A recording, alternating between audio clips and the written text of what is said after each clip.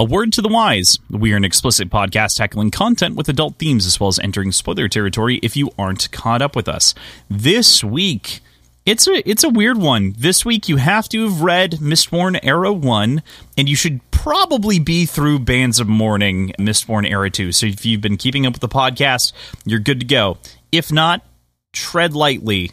Definitely have finished Mistborn Era 1.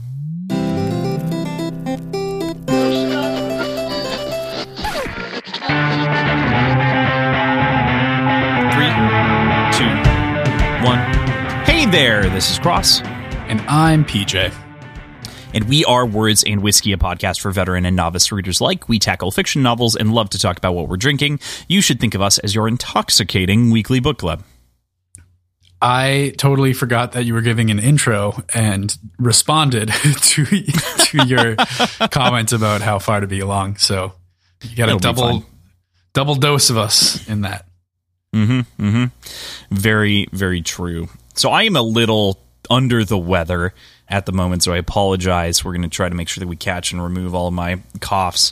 I is a little bit sick at the house that I'm at. So, but as you know, of course, today is our first episode covering Secret History. You know, it's really weird. It's like, do we call this a completely different book? Do we separate it? It's kind of a part of the Bands of Mourning in the way that I think about it, but whatever. It's our first and penultimate episode discussing the novella Secret History by Brandon Sanderson, and we're going to chat about parts 1 through 3.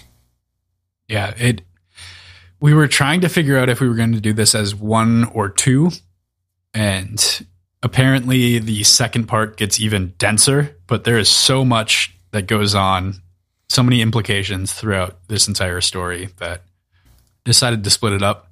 But page number, it's not that intense. Right. This would be the longest week ever that we would have ever done if we had done the whole thing as one episode. I mean, we've read whole novellas and talked about them in a short pour, so it's not like we couldn't do it, but it does yield something that's a little bit different than what we would typically kind of consider our coverage on things. So I was waffling for a while on which way we were going to go with this, and this just felt like the right way to do it. Yeah, I agree. Your disclaimer about like where to be in this story, I think this first part strictly deals with Era 1. We'll probably make connections to Era 2. But even in the disclaimer in the book itself, it references major spoilers to Era 1 and then minor spoilers to the Bands of Mourning specifically, which I found interesting, as opposed to Era 2 as a whole. Yeah, and I feel like, without kind of getting into the back half of this, of which you haven't read anyway, the minor spoiler, or one of the minor spoilers that it's warning about, is in this first half, and it is the fact that Southern Squadrons exist. But it's, that was hinted at beforehand, but it wasn't really, it didn't get more than like a single line of dialogue or of text. So this is kind of even more solidifying that, but just a little bit, by giving it more attention. So, that's one of a couple of things. To me, the Era 2 spoilers are actually fairly minor. It's the Era 1 ones that are massive and absolutely... I'm going to hold off on more words there. But, yes, so before we go too far in here to talk about Secret History and kind of the first half and what you think of it, because I'm ill, we're doing a little bit of a modified episode here. PJ, what are you drinking this morning? So we're both just doing beer as far as alcoholic drinks go. I've got my typical vase of water, but what I brought to the table is a Black Stack double IPA called Doin' Numbers. So it's a double IPA with experimental hops. So as opposed to the typical like buy it off the shelf or out of the catalog hop varietals that you see everywhere. This is new strains, new genetics in the hop varietals. It is much less fruity forward, but it's not like to the point of pine or anything. There's a really nice hint of bitterness to it, but it's a lot more spicy and almost vegetal in its flavor profile. There's no like specific vegetable flavors that come through, but that sort of less sweet, a little bit more spicy characteristics. And I'm really, really enjoying it. So yeah, nice. I'm jealous. I'm at the whims of my parents in Texas here, so I am having a Revolver Brewing Texas Ale Blood and Honey, of which I've had before, and if I remember correctly, I think Bing and I were a little let down by, but I haven't tried it again, so we're gonna see. We were a little drunk when we were doing this, so. So is it like a honey think it wheat? must have been a different Revolver Brewing, because this is actually pretty good. It's wheat and barley, in case you were asking. I mean the style. It says Texas Ale. It's an ale brewed with blood orange peel, Texas honey, and spice. So probably almost a wit beer. Yeah, I would say so. It's definitely got a lot in common there. It reminds me a lot of a lot of holiday beers and kind of that sort of flavor profile. Even though that's not what it's going for, it has that sort of like warming spice to it, if that makes sense. Yeah, that's that what I makes kind of sense. get out of it. As Not opposed bad. to like Not my straight favorite, coriander that you Right. find in wit beers. Yeah. Right. Very similar. And then I also have my Dragonsteel bottle of water because my throat is going to be shot by the end of this, I'm sure. So Probably. it's already getting there. So before we get into talking about your thoughts on the reading, I did want to bring up kind of two different announcements here to mention. Obviously, thank you to everyone of whom attended Dragonsteel Live last week. That was excellent. We were happy to have you. And if you didn't hear it, you can listen to it next week or rather, you should have already listened to it. We released it last week, but we didn't get to say thank you, so here's the place to say thank you. Yeah, that was a lot of fun. I was really nervous going into it. I'm not well versed in public speaking in general. So we had a handful of people that came and watched and listened, and many of them were listeners of the show, which was great and super fun to meet everyone. Yeah, for sure. Yes, most definitely. The second announcement, it was so much fun. My brain is fried and going in all directions already. It's 9:30 in the morning here, folks, and the sickness might take me before the end of this call. So if you never hear from me again, I'm so sorry. Just kidding. If you never hear from him again, you're welcome, and we will all dance on your grave. Okay. All right. Good for you. I did want to say that I had determined after I'm roughly 3/4 of the way through The Lost Metal at this point when we're recording this, so I'm sure by the time this comes out I will be well past done. But I will be recording an episode on my own to discuss the sort of implications, thought processes, and everything else of The Lost Metal, and kind of give it a review in things that I would be unable to talk about if I had PJ in the room, if that makes sense to those of you of whom have read it. The little baby can't handle shit. Little baby can't handle shit. You know, no, it's like if you haven't read or if you haven't watched some Marvel movies and there's like little hints here and there, and it's like, well, pointing it out to you doesn't make any difference, but you know, it will to them. Yeah. So that'll be coming out. I'm not even going to promise a length of like how long that's going to be, but it will be an episode of some format and length. It'll either be a short pour or on the main feed. We'll have more for you probably next week when I actually record this thing. But yeah, that's the game plan. So look out for that as well. Cool. So before we talk about the chapters, PJ, in our rough format that we're going with for this episode, how do you feel about this week's reading? My mind is open. Your mind is open. I feel like I've said that before, but like there's just so many things came into focus, and so many questions that I had in the back of my mind were answered just from the actual goings on behind the scenes of the story. Nice to see a lot of the friendly faces that we've gotten to know through Arrow 1 again. I have feelings on the way that Kelsier is portrayed, but I'm sure we'll get into that. And I think you share some of those feelings. I did get drunk in Salt Lake and talk a lot about my feelings about this ahead of time. So yes, I will definitely get into those feelings again. It's my fault. I provided the booze. It's true. So, at least at one junction. Yeah. We had some good whiskey over the course of... I brought you the whiskey, yes. You brought the whiskey, yeah. We had a lot of really good beers out of Salt Lake, but I got to finally taste the Words and Whiskey. Yeah, the Woodenville that you brought. So you're distracting from your thought on the book. Yeah. I was transitioning from my thought in the book. Okay, all right, fine. To put it into perspective, I have a tough time, and I said this, and I'm probably going to repeat myself here a couple of times over the course of the episode. I have a tough time with not talking about this whole thing as like an artifact of its own creation, if that makes sense. Like, I have a very tough time separating the purpose of this story from the story that it's trying to tell and the story that it intertwines with. So those three things make it difficult for me to talk about until we're probably done. So I'm going to focus for the most part on plot beats as much as I possibly can and try not to get into kind of the sort of narrative and the reason and sort of all of those things, because there's a lot more, and this is something that I don't think we would really get into with almost any other author, but there's a lot more that's put on this story than a lot of other stories would ever have placed on them because of this sort of grander cosmological narrative that we're going to be tracking through. So, that said, I enjoy the first half of this story. Yep. Yep. Okay.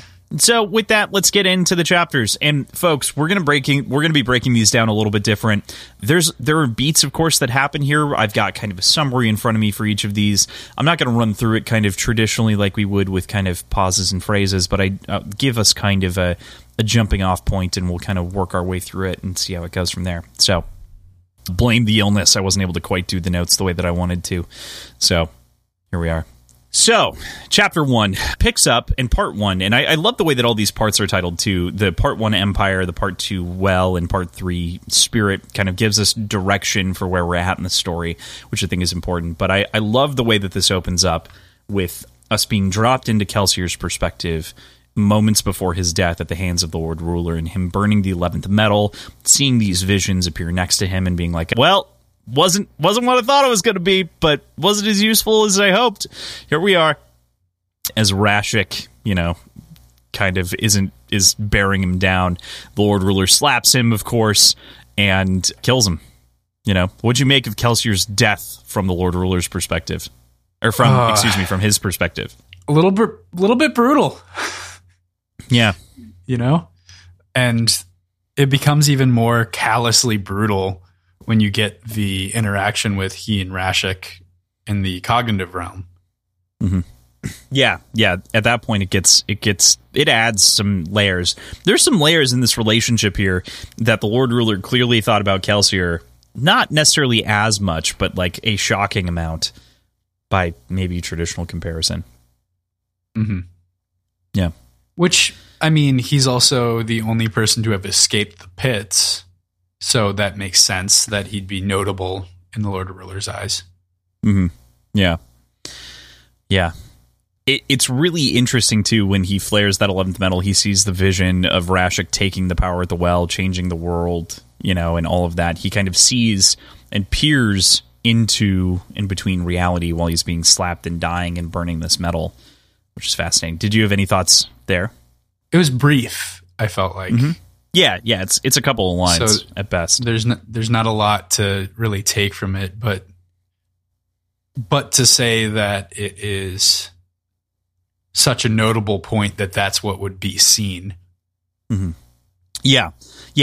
I feel like thinking about this, and a lot of this is mechanics, right? A lot of this is reality and things that you haven't heard before, things that are explored. And again, this doesn't feel spoilery or anything like that, but this feels like a way for Mistborn fans to get some of the world understanding that Stormlight fans have because of the interaction with realms and whatever else, not to the same degree or not to this exposes a ton of information that otherwise wasn't spoken about to begin with, so I'm not trying to mislead or misplace that anywhere. Anyway, I feel like the reason that he kind of has that vision of the past is likely not only because of the fact that the 11th metal kind of sees these people as they were, but also the fact that Atium, as we know it and understand it, when Elend burned it, he saw all of that atium he did see and projected so far with duralumin, he saw so far into the future. I have a similar belief with the 11th metal being burned here and seeing into the past a little bit, and that's because naturally the alloy appears to replicate or create images of the past, and so it feels like there's a tie there to some degree. Yeah. It's enhanced by death. Yeah. Okay, cool. So death sucks for Kelsier naturally, and he refers to it, I believe, as a painful experience, and ends up in this new realm. And he sees some other people like popping in and then popping out, and is quickly addressed by a god. And God shows up and begins kind of giving a speech, and Kelsier punches God in the face, naturally, as he's trying to talk with him. I'd be remiss if I didn't like stop here and talk about this moment, because I know that this is a fan favorite moment. What'd you think of the punch? So this is actually my turn in really disliking the portrayal of Kelsier going forward. Okay. And I know you and I have talked about it a little bit off air. I don't know if it's a shared or universal sort of feeling, but Kelsier in this story feels much less complex and much more one note. And that one note feels like not the real Kelsier as we've come to know him in this story so far. He feels like the embodiment of the facade that he put on. And that doesn't have a ton to do with the punch itself. It's funny. Like, don't get me wrong. It's a funny moment, and just the idea of punching a god is hilarious to me. And does, to a certain extent, match up with what we know about Kelsier and anti-authoritarian views that he has. And what's a bigger authority figure than a god? But it just became cartoonish. That's fair. And I don't want to. I'm going to try to steer clear of this meta, the portrayal conversation a little bit until we're done, because I have some more complete thoughts. But I will say that I acknowledge and see you, and definitely agree that it does feel like a different Kelsier. And I really appreciate the term, kind of the way that you put it, where it's like it feels like a rendition of him, of what his perception is, if that makes sense. Like, it feels like this is the way that he's perceived in reality, and like it reduces what was otherwise a complex character to something that is much more a facsimile of its original self. And I think that could be something that's just distance from the character and coming back and writing him. But you can even almost see that line between like his internal monologue when he dies and when he comes into the cognitive realm. Like, there's almost something there. But yeah. I don't want to chat about it too much, but just to put that there, and we'll definitely talk about that more last week. But I enjoyed the God Punch moment, but I was also like, would you really do, like, not like a Kelsier, but like, would anyone really do that? And I guess if anyone would, it would probably be Kelsier. Yeah, that's true. But at the same time, my thought was like, punch God or pick God's pockets. Like, that was my thought. Like, well, he kind of does that later. Yeah, he does that later. So, like, it makes sense. I get it. But we end up in this mysterious realm, right? And we meet Fuzz, or whom is later addressed as Laris. So we have kind of a name to run off of here.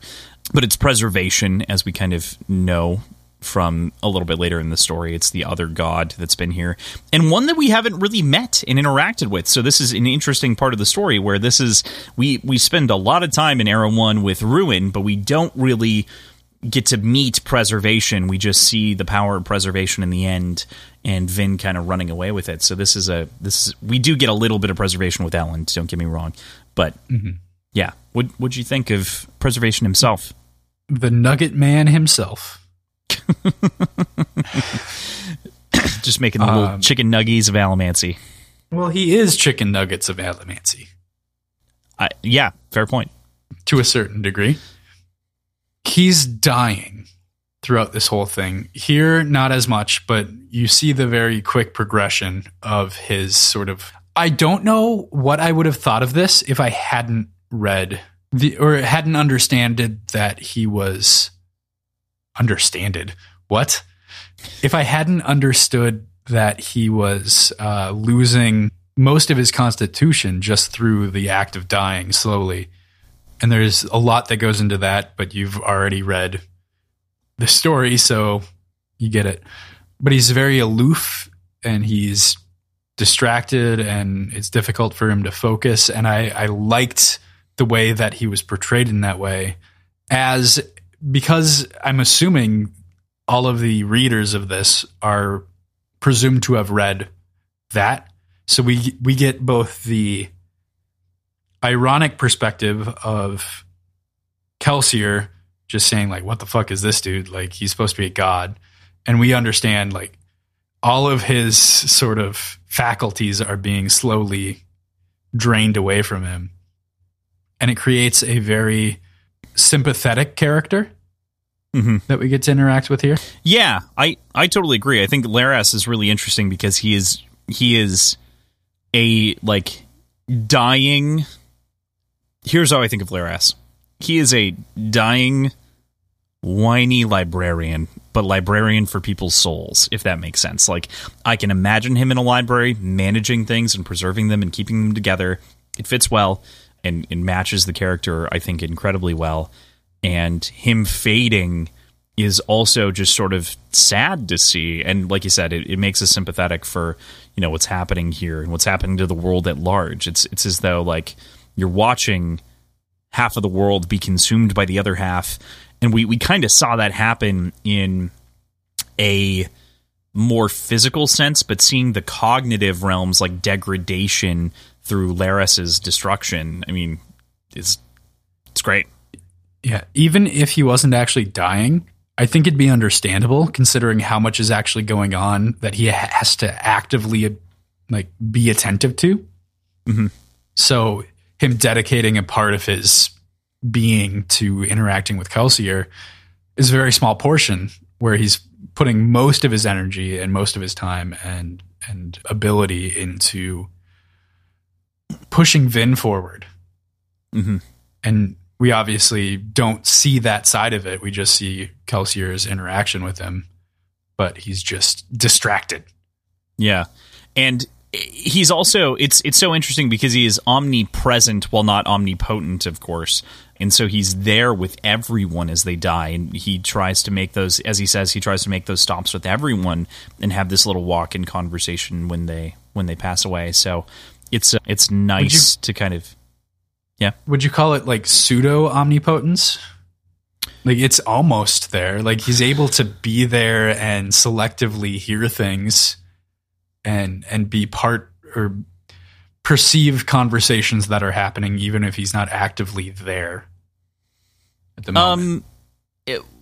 So I understand that there's probably some middle ground where it's omnipotence wouldn't be the right word because omni implies all, right? So it would be some prefix, but yeah, you've effectively hit the heart of it. So yeah, I don't know what word you would use to technically describe that, but I understand pseudo fitting there. Yeah, it's close. So, it's close. It's not perfect, but that's a close, as close as I can get with my current vocabulary. Yeah, but he's omnipresent nonetheless. He's always there. He's, variously everywhere, but he can't interact with everything, and he can split himself into many pieces to kind of be in as many places at once, which makes for kind of an interesting argument. But getting back to Kelsier here, of course, interacting with him, we see these other people are flashing in, and they're being pulled to the beyond and sort of stretching to this interminable distance before disappearing and vanishing altogether. And as he kind of is able to interrogate Laras, and he lasts longer in this realm because of his direct connection with preservation through being a Mistborn, he has this conversation about, well, what is that? And Laras goes in and explains a little bit about the realms and the spirit realm and kind of what that is. We get a lot more in this later, but he uses this moment to realize that he is actually also going to die and fade into the distance. And so he begins to trick Laris into revealing the location of the Well of Ascension and races there, since he's trying to keep himself alive and preserve himself. He's the survivor, after all. He has to survive. Yeah. He's slippery for sure. Mm-hmm. But he kind of connected the dots for the Well of Ascension for himself. He didn't really get told where they were. He was just having a conversation about the well and then connected the dots to it having had to have been moved and recognized the pooping room and its existence. Mm-hmm. and he puts it together there all of a sudden. Yep. Yeah. Yep, exactly. So there's a certain amount of being tricked on Laris's part. There's a certain amount of just not having the faculties about him to really stop anything in this. Kelsier's obviously a very powerful Allomancer, so he's going to stay in this realm for longer than the normal person. And he's kind of integral to the background of what's going on right now, that's very important with Vin and the crew in general. So I think all of those aspects put together, plus his ability to kind of talk himself out of things, makes for a situation where they're not friends, but they're not enemies, and they're kind of he's an intellectual challenge for Laras at this point. Mm-hmm. Is kind of how I took it. Okay. Yeah. I think that makes sense. I mean, we're also talking about a depleted man, right? Like, you've brought that up a couple of times. I imagine a very different Laris earlier. Laris, whatever. I'm going to call him Laras at least 4 more times. But I imagine a very different Laris before a lot of this happens and takes place, as a more whole person. Still, I think probably a skittish person and kind of mousy like he is, but not to the nth degree. I think it's been emphasized over time and sort of by his degradation. So he makes it to the well and says Laris to preserve him there as a part of the power and traps him in it, just like Ruin is. But he is, in fact, alive. Yeah. I saw him almost like a researcher / professor. Sure. That's kind of the vibe I got from him. Yeah. Librarian. And yeah. Librarian works, but a genius that's lost a bit of himself. A genius in his later years. Kind of that I don't know if it's a trope, but the character's going and finding this inventor, this genius, or this pivotal character in a certain topic and realizing, oh, they've gone crazy. And they're not actually going to be that helpful for me, even though they laid the groundwork for something incredible. Yeah, that makes sense. I can't speak more on this topic, so that's fair. Apologies. 1 second. Yeah, I don't mean to cut you off with that necessarily, but there are fun things to explore in this space, but we aren't quite there yet. And I think that for some of these things, it's like, I can only push you so far in speculating, and I can only say so much without, tying in other experience through either words of Brandon that I've read or book context. So it's kind of like some of these things are like, when we get there, we'll get there kind of a thing. So yeah, if that makes sense. Totally. All right. Let's go into chapter 2, man. So this is a much shorter chapter than the first one. There's still a lot that happens as we move throughout these different parts and sections, but Kelsier examines his prison and tries to break free from it, but of course cannot. He's stuck in this 5x5 cube and cannot 5x5x5 space, basically, and cannot make it out.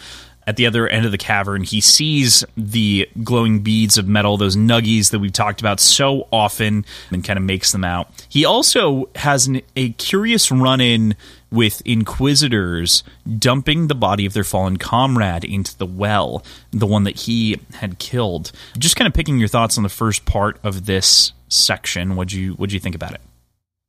Well, that's something that I think Laris describes as useless, right? But it is a tradition of theirs. It's a ritual of theirs. Mm-hmm. So, first of all, the Inquisitors understand what the well is to a certain extent, and understand that it exists and that it's here and is religiously significant at the very least. So that's fun, if nothing else. That's fun. That's something that I hadn't expected. I expected it to be strictly a secret that the Lord Ruler held, but it also means that ostensibly none of the Inquisitors have ever broken free from their spiritual bindings, if you will, until Marsh shows up. Fair point. I want to add in before you continue a little bit there that the Inquisitors here, I think it shows perhaps that the Lord Ruler is very good at restricting information, but it adds something to the question for me of, does the Lord Ruler also not fully understand how this works? And may he have like thought that throwing the allomantic spike, or not, the hemalurgic spikes back in could be something, or is he contributing in some way to preservation? I think it poses some fun questions, but there's absolutely zero answers. Or are they drawn there because that's where Ruin is? Yeah. Did you say that? No, I didn't say that, but I agree. Okay. Okay. Yeah. Yeah, it would have been, man, the hemalurgic spike in the well doesn't, like, there's a negative aspect there. There is pain that goes into it, and they're obviously dead already. But did any of the Inquisitors go into the well with them, or did they, like, yeet them off the side? I think they yeeted him off the side. No one went into the well. But they did pull the spikes from him and then preserve them in blood, which was an important point here, because we do know that the well does push against it. Which is another thing that's added here, is that we find out that hemalurgy and hemalurgical spikes can be preserved in blood. That's some cool shit. Which means that you could have like an ancient spike in theory that was just constantly kept as powerful as it could be with blood. Yeah, so, or you can... That's interesting. You could hypothetically have a bunch of spikes that you can hot swap. Yeah. And have a little carrying case. Which is what Bleeder was doing, right? I mean, that's if we think back to Shadows. Yeah. Was there anything mentioned about vials of blood? No, but she was hot swapping spikes in metal mines. So right. There's also the added question of, she's a Kandra, right? How could she do any of that? But that's a side question. Yep. That's a question for Era 2 specifically. So yeah, there's some components here for sure that get really interesting and start to extend that out. But I think the most fun part of this, of course, is that there are two different reveals or two different bits that kind of happen here that I think are great. One is Lares revealing that he did create a signal to the followers and that he did have a plan. He was like, it's genius. I've made this plan and it's foolproof and everyone will figure it out and it's not going to be an issue. They're going to know that there are 16 elementic metals and that's going to be the hint. And he's like snapping for himself like he's at a fucking poetry thing. And Kelsier's like, nah, dude, there's 10. Like, what? And it's like, fuck, the Lord Ruler fucked that up. Which is just this great moment and reveal that, like, Lares did plan to, like, create something that could fight AT and really kind of put this into perspective. Also, we get the name AT firmly here, which is cool as well. We do. Yeah. And, I mean, that was the number 16 was already significant. Mm-hmm. But there's just a stopgap of information. And whether or not that is something that was removed by Ruin, like if they had intended to share the number 16, like the information about the 16 in general, because you'd feel like it would have to be the case if he wants 16 to be significant. Mm-hmm. But yeah, then there's the hidden metals and makes problems, certainly. Yeah, it does. And you know what? It's fun. There are moments of this that I love, and this is one of those things where it's like, that is just crunchy enough where it's kind of a fun little add to the story, right? And I think that's one of the hard things. This is a hard thing with prequels in general. Imagine choosing to write something that happens parallel to your story in a different dimension, basically. It's almost it's reminiscent of Ender's Shadow in that respect. Yes, not the same. Except, and there's a layer of obfuscation with the different dimension. But right. I can't think of other parallel stories off the top of my head. Right, because this guy's dead. You know what I mean? Like that's like it's a step beyond a lot of those like alternate POV stories. You know, like Twilight has Midnight Sun, which is from Edward's perspective, and as you mentioned, Ender's Shadow is kind of my other one. This is almost wholly something different to me. Like it steps beyond that a little bit, but it is the closest comparison I would agree with you is something that is an alternate POV of the same story. So. Yeah, so then the other interesting part happens. Kelsier is able to watch Vin kill the Lord Ruler, and the Lord Ruler shows up in the cavern, now appearing in the cognitive realm, now showing the Lord Ruler in the cognitive realm. But he, tells Kelsier that he was only a pawn, letting Rune destroy the world. What do you make of this conversation that happens between the Lord Ruler and Kelsier and sort of their different places, Preservation's anger over Kelsier setting up this revolution to begin with, that persists throughout this whole week? What do you make? I didn't quite get the severity that I would have expected from this in the moment. It almost felt like two hockey players kind of chatting over the walls of the penalty boxes. Like they've just kind of resigning themselves to the fact that they've been taken out of the game a little bit. And there's some bitterness to it, and there's some just kind of like blah, blah, blah, to it. But there's not a lot of really super meaningful conversation. I would agree. I think there's most of the meaningful information, but yeah, most of the meaningful conversation happens between Preservation and Kelsier in that regard, where he's really kind of layering it on thick. Like, why'd you kill the guy who was going to be like holding up the world? He held up the world. He preserved it. He kept it. You're not going to and then he interrogates, like, you're not going to blame him for all the wrongs that he's done and all the enslavement. It's like, yeah, it's bad, but like people are still alive. Rune wants to just kill people in general. So it gets into kind of a good, specifically with Laris, it gets into a good philosophical conversation about the Lord Ruler and kind of things that we had discussed previously as is. And about the gods themselves and what their intentions are and what their driving motivations are. And it's not the individuals, which we've kind of speculated on, especially when talking about the Lord Ruler and his motivations. I would... just not even grammatically pick apart the thing that you said, but you said intention. I would say it's their intent, and that's an important delineation, and that's all I'm going to say. Okay. Is it also their intention? Sure. But that's not an important word? Bingo. Right. You had already drawn this connection. I think it was a little bit off air.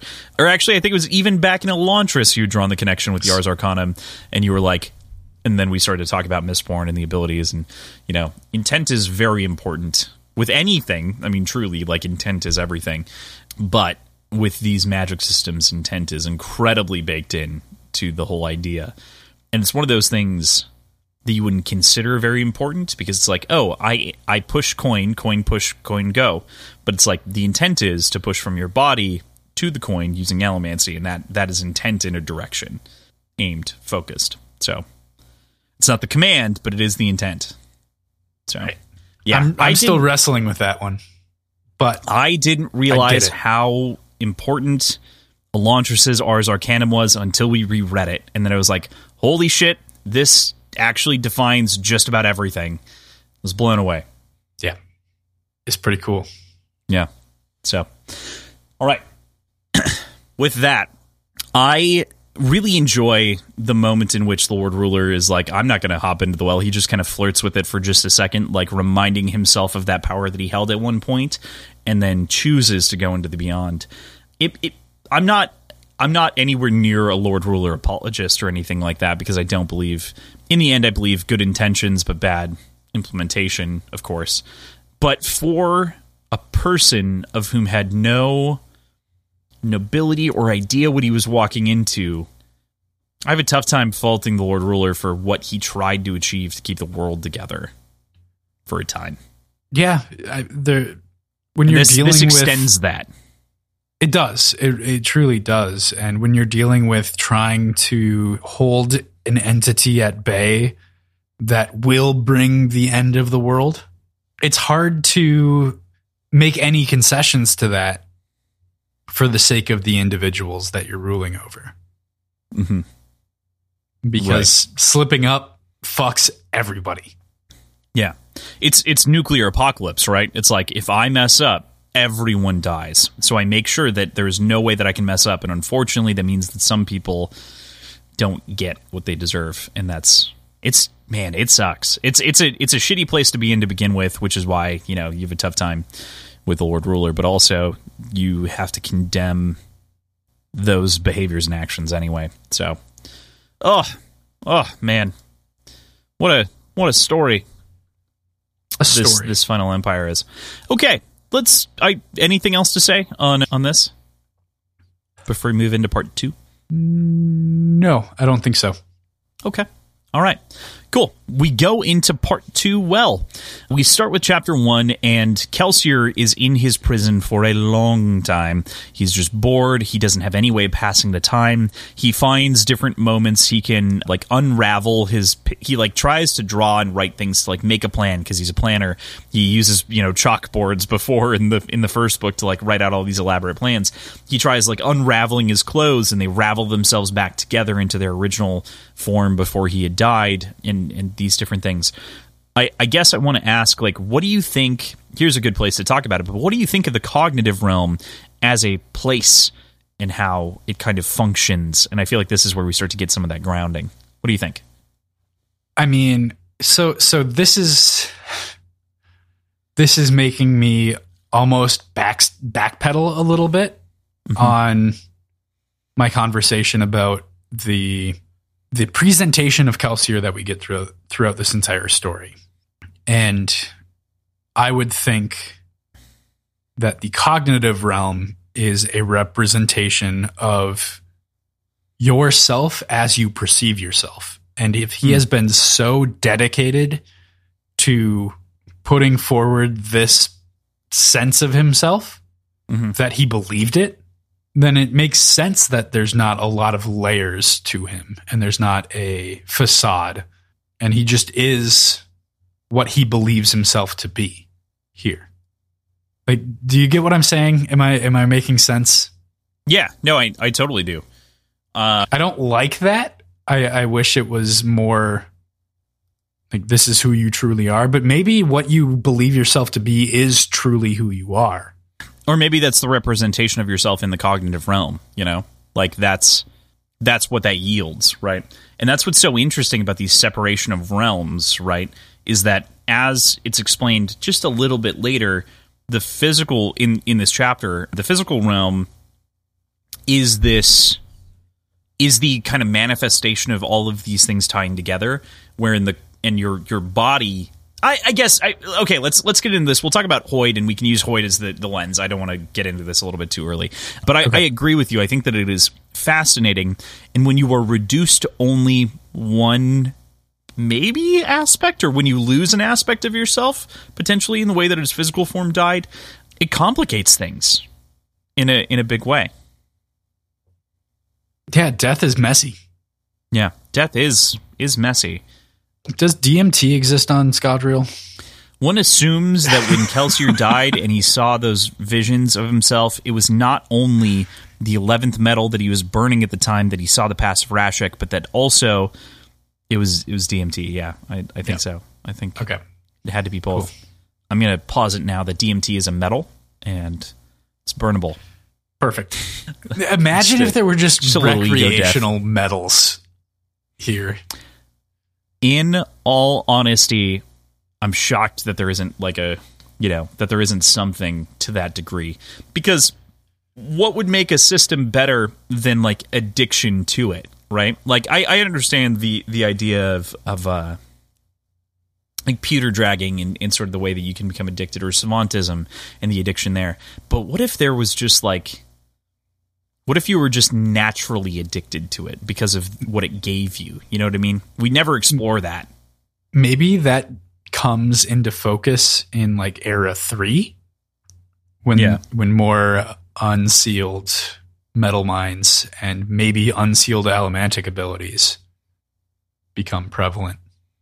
Yeah, it's something that I am simultaneously excited to explore, and I'm leery that we'll ever do it, because I think that it is something that is more difficult for Sanderson to write about, because...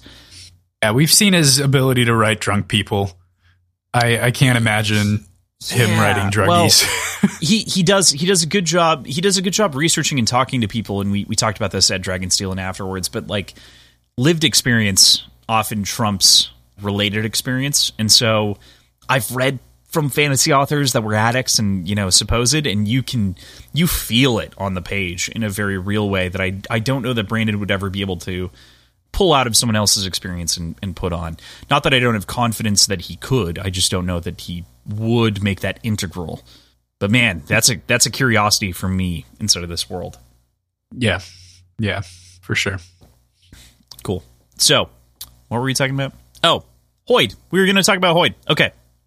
So, we get some interesting terms here, PJ, from our boy Hoid that lets us kind of explore this universe a little bit more. And I called him our boy, but he doesn't need to be our boy, for the record. I just said that.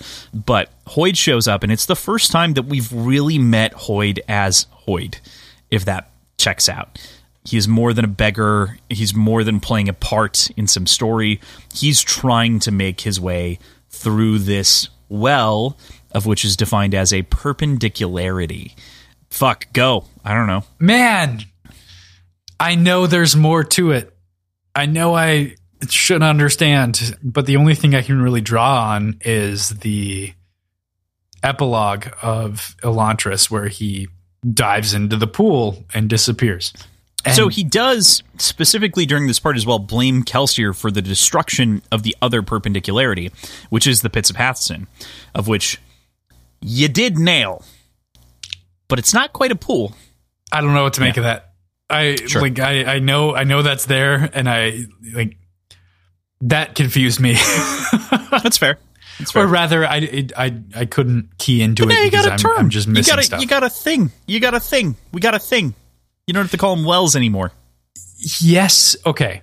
But perpendicularity, it evokes imagery for me on a dimensional scale.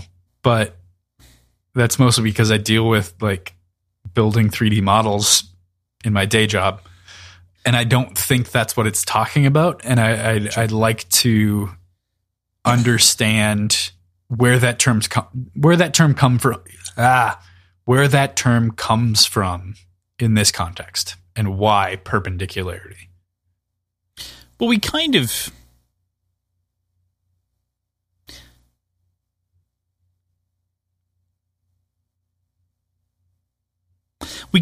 get that. Like, we kind of get a little bit, right? Because obviously he needs it to go from the cognitive realm to the physical realm. And he then, at the end of this, dives through basically the well and is able to transition, and then grabs one of the beads of Lerasium that's on the ground, the nuggies as they were, and makes away with it. But, so we kind of have some understanding. But why the term perpendicularity? I mean, doesn't it seem like it's an intersection between realities with what I just said? Then call it an intersection. Like, perpendicularity is something much more specific than that. Okay, I understand. And you're limited on exposition at the moment, so I'm not going to go too hard on this. But I do, at the very least, want to say it's like capital P perpendicularity, and entering an intersection is not nearly as good sounding as entering or passing through a perpendicularity. You know what I mean? And I'm just using that as a surface argument, and I'm not going to talk about the rest. Okay. If that makes sense. Yeah, that's fine. So, Yeah. We are approaching a point where I have to parse my words a lot more carefully as you start to know these things, and so I have to think much harder about what you're exposed to and what you're not. My level of knowledge is becoming dangerous because it technically overlaps things that I don't actually know. Yes, exactly. We're starting to hit things that are... And here's the thing. Once you know enough, it's all fair game.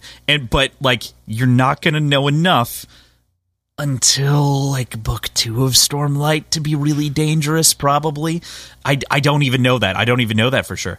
But yeah, we're getting there. Warbreaker's got some good shit in it too, so that's coming soon. But fair. All right. I also got my Warbreaker mass-produced softcover signed by Brandon. PJ got a fucking mass paperback signed by Brandon, which is hilarious, and I did recommend it. Well, I didn't recommend it. I did say that, if you want to talk about rarity of things, that is going to be the most rare thing, is more signed paperbacks than anything else. I still recommend you buy a different copy so you don't, bust that spine and ruin it, but yeah, I'm a proponent of reading collector's editions. However, a paperback is a little bit different because you can, materially degrade it the moment that you read it. I've never seen paperbacks that blow out like these ones do. like the Tor Sanderson paperbacks, yeah. Yeah, they come in box sets. Mm-hmm. Like the Mistborn trilogy came in a box set, and it's an inch longer than the box that it came in now. Yeah, it does not fit. It doesn't. I threw my box away. Barely 2 of them fit. Mm-hmm. Yeah, yeah, absolutely. How? Flares. Yeah, great question. All right, we have a lot more to get through here. So, Hoid, of course, as we've been talking about, we talked a lot about the other stuff relating to the realms and the perpendicularities and some of the information that we get. Obviously, this is also the first time that we really get to interact and talk with Hoid as Hoid. Said that earlier. They get into kind of an argument fight, a battle of wits, if you will, and Kelsier kind of dodges his way out of it because he realizes what Hoid's actually doing, which is trying to distract him.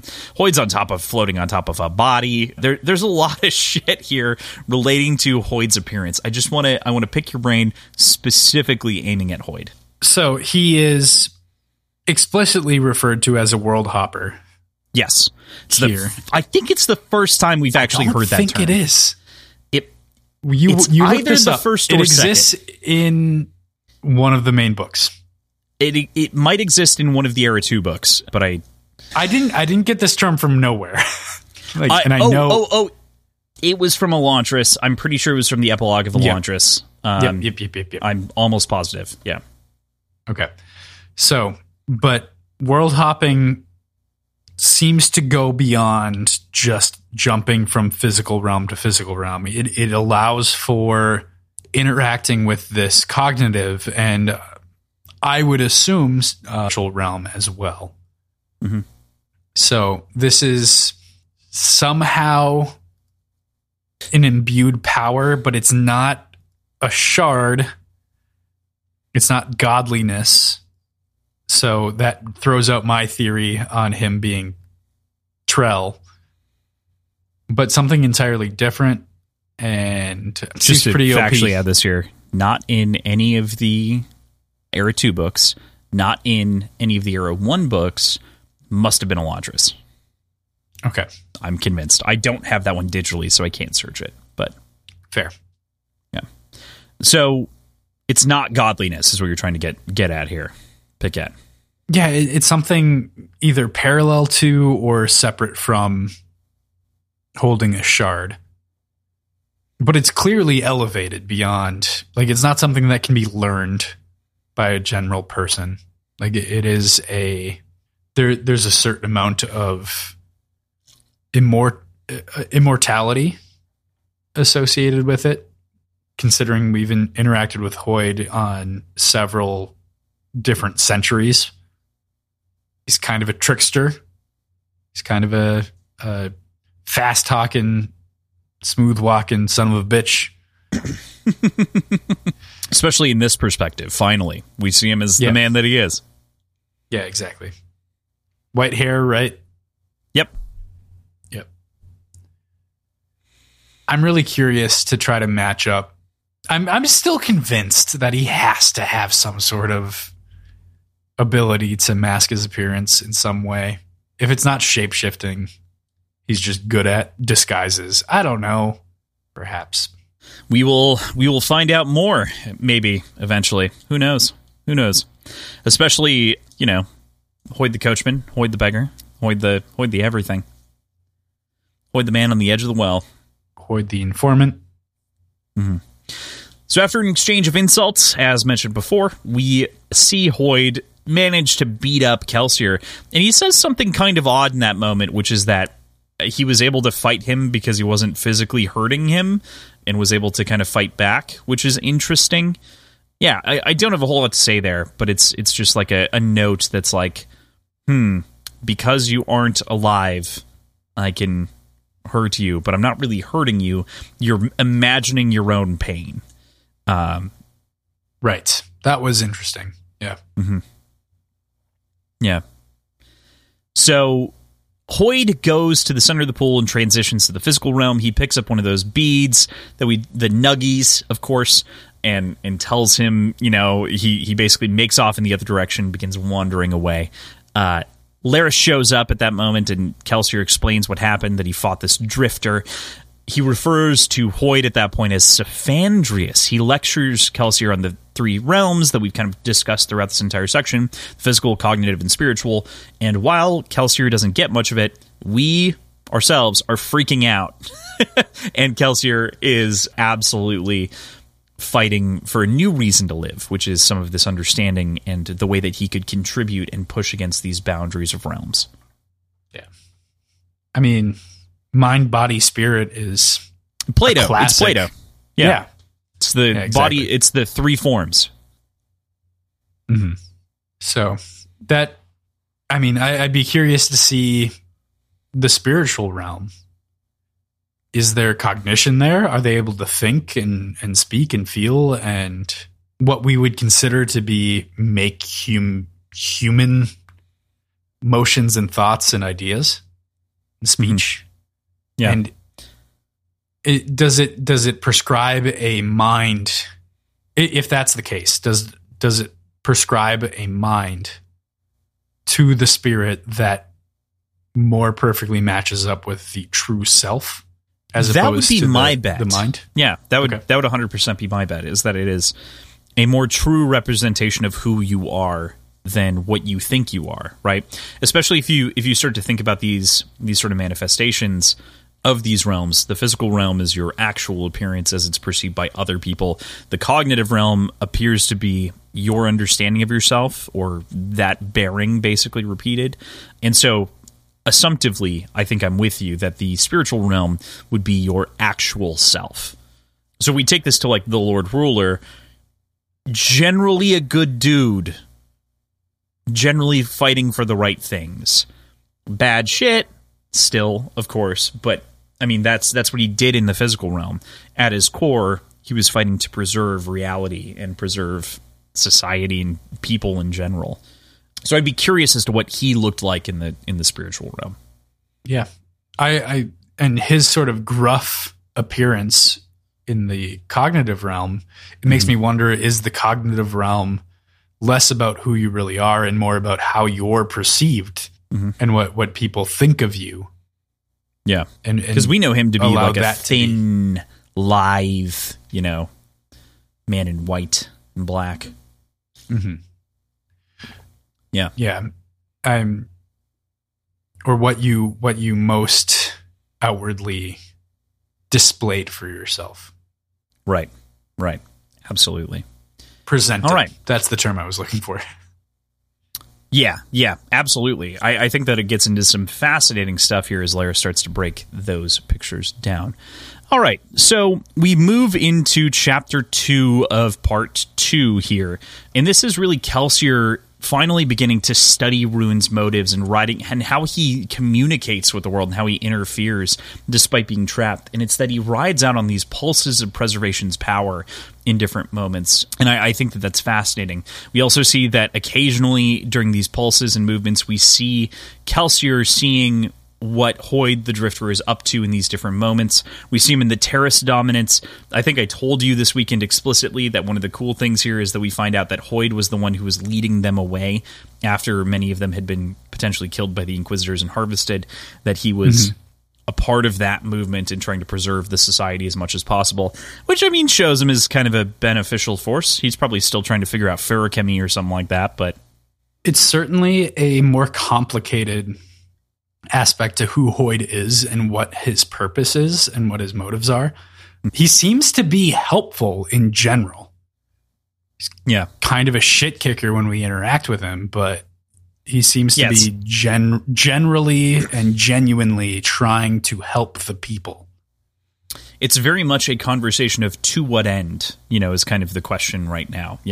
Why are you helping out? Why are you helpful? And to what end are you really trying to achieve? Right. Yeah. So, makes sense. And yeah, we kind of get this feeling for how Rune is able to interact. Kelsier is able to work it out that it's through the spikes, and that's why he seems to be pulling on different people. In particular, Marsh, and being able to interact with Marsh. He sees that Marsh survived, and he reflects a little bit on Marsh in the end of this and the way that things begin to work out with the well. In between the moments in which they defeated all of the people, and then slightly before they make their way down. So this is kind of in that section. What do you make of Kelsier's relationship specifically with Marsh and the way that that's painted here, and his life in general? So this section, I think the biggest takeaway is the reflection on life and interpersonal relationships in general.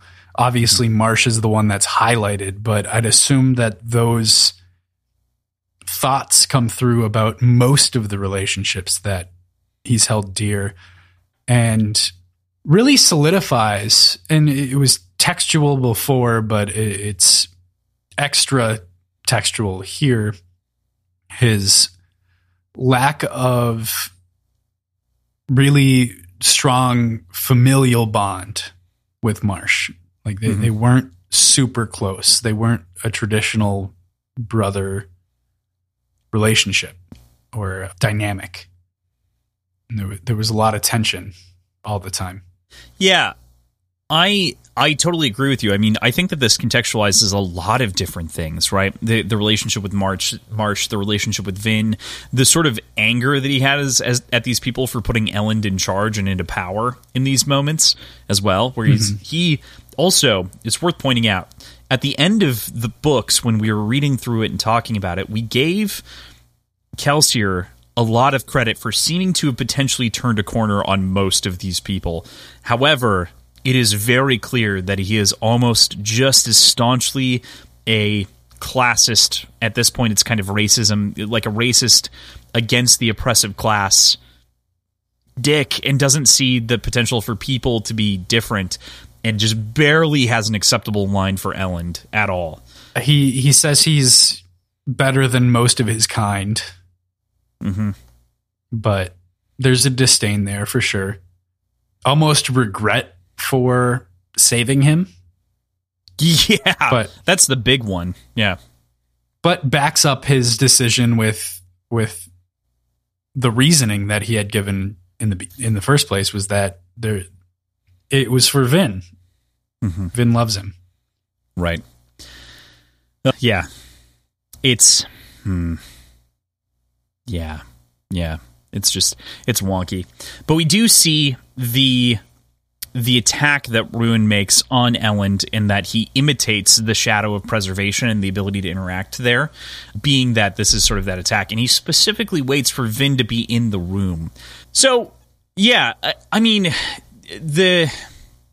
we've been in this story for a long time, and we've been reading this for quite a bit. So it was one of those things where it's like you were keying into something, and there's a level of hint that I'm comfortable with, or of like teasing that I'm comfortable with, and that was one of those that I remember giving you just a little salt and pepper on, because I was reading this at the time when we had begun to record, and I remember like knowing this and being like, oh, and obviously the end of the story, and there are two spirits out there, two gods, but you don't really get this granularity as to who was who very clearly, I should say, until this point. So, yeah. Yeah. It's a lot. There's so much. Yeah, Ruin taking control, or taking the form of the spirit, the mist spirit, was particularly devious. Yeah, very devious. I mean, and it's deviousness that's so very particular and specific to Vin, but it also means that Ruin is able to see what preservation is doing and what forms it's taking and how it's showing itself to people in the world. Yeah. Which is knows an added layer experience. of like understanding. Yeah. Right. It understands what it's fighting against very intimately. Right. All right. Cool. So with that, let's get into chapter 3 here of Well. Preservation begins spending more time around the well, and of course we know why at the end of this, but he's actually spending time with Kelsier for the first time in a while. Versus kind of popping in and out. But he's really degraded. He's looking even less human-like. His face has begun to dissolve and kind of disappear in parts and bits at this point. It is interesting for me to try to conjure an image of a face that's half gone or a head that's half gone without it being like cleaved. Or gory or anything. It's just essentially half of a skull bisected vertically and just kind of wisps of mist coming off of the side of it. Yeah. It's spectral. I mean, that's, I think, the big thing that I imagine is that it's almost ghost-like in the way that it fades away. And I think mist is the correct thing to ascribe to it, obviously, because it's preservation. It's Laris. He's mist itself in a big way. I did, inside of our little chat here, send you a little photo of the depiction so you can check it out. But they get into a big... What do you think? That's about right, well, right?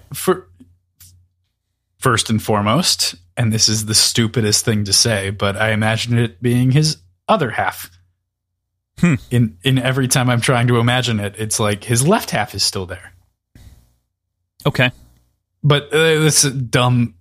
Like, I don't know why I'm keying into that. This is so much more human than what I was imagining, especially with the clothing being depicted.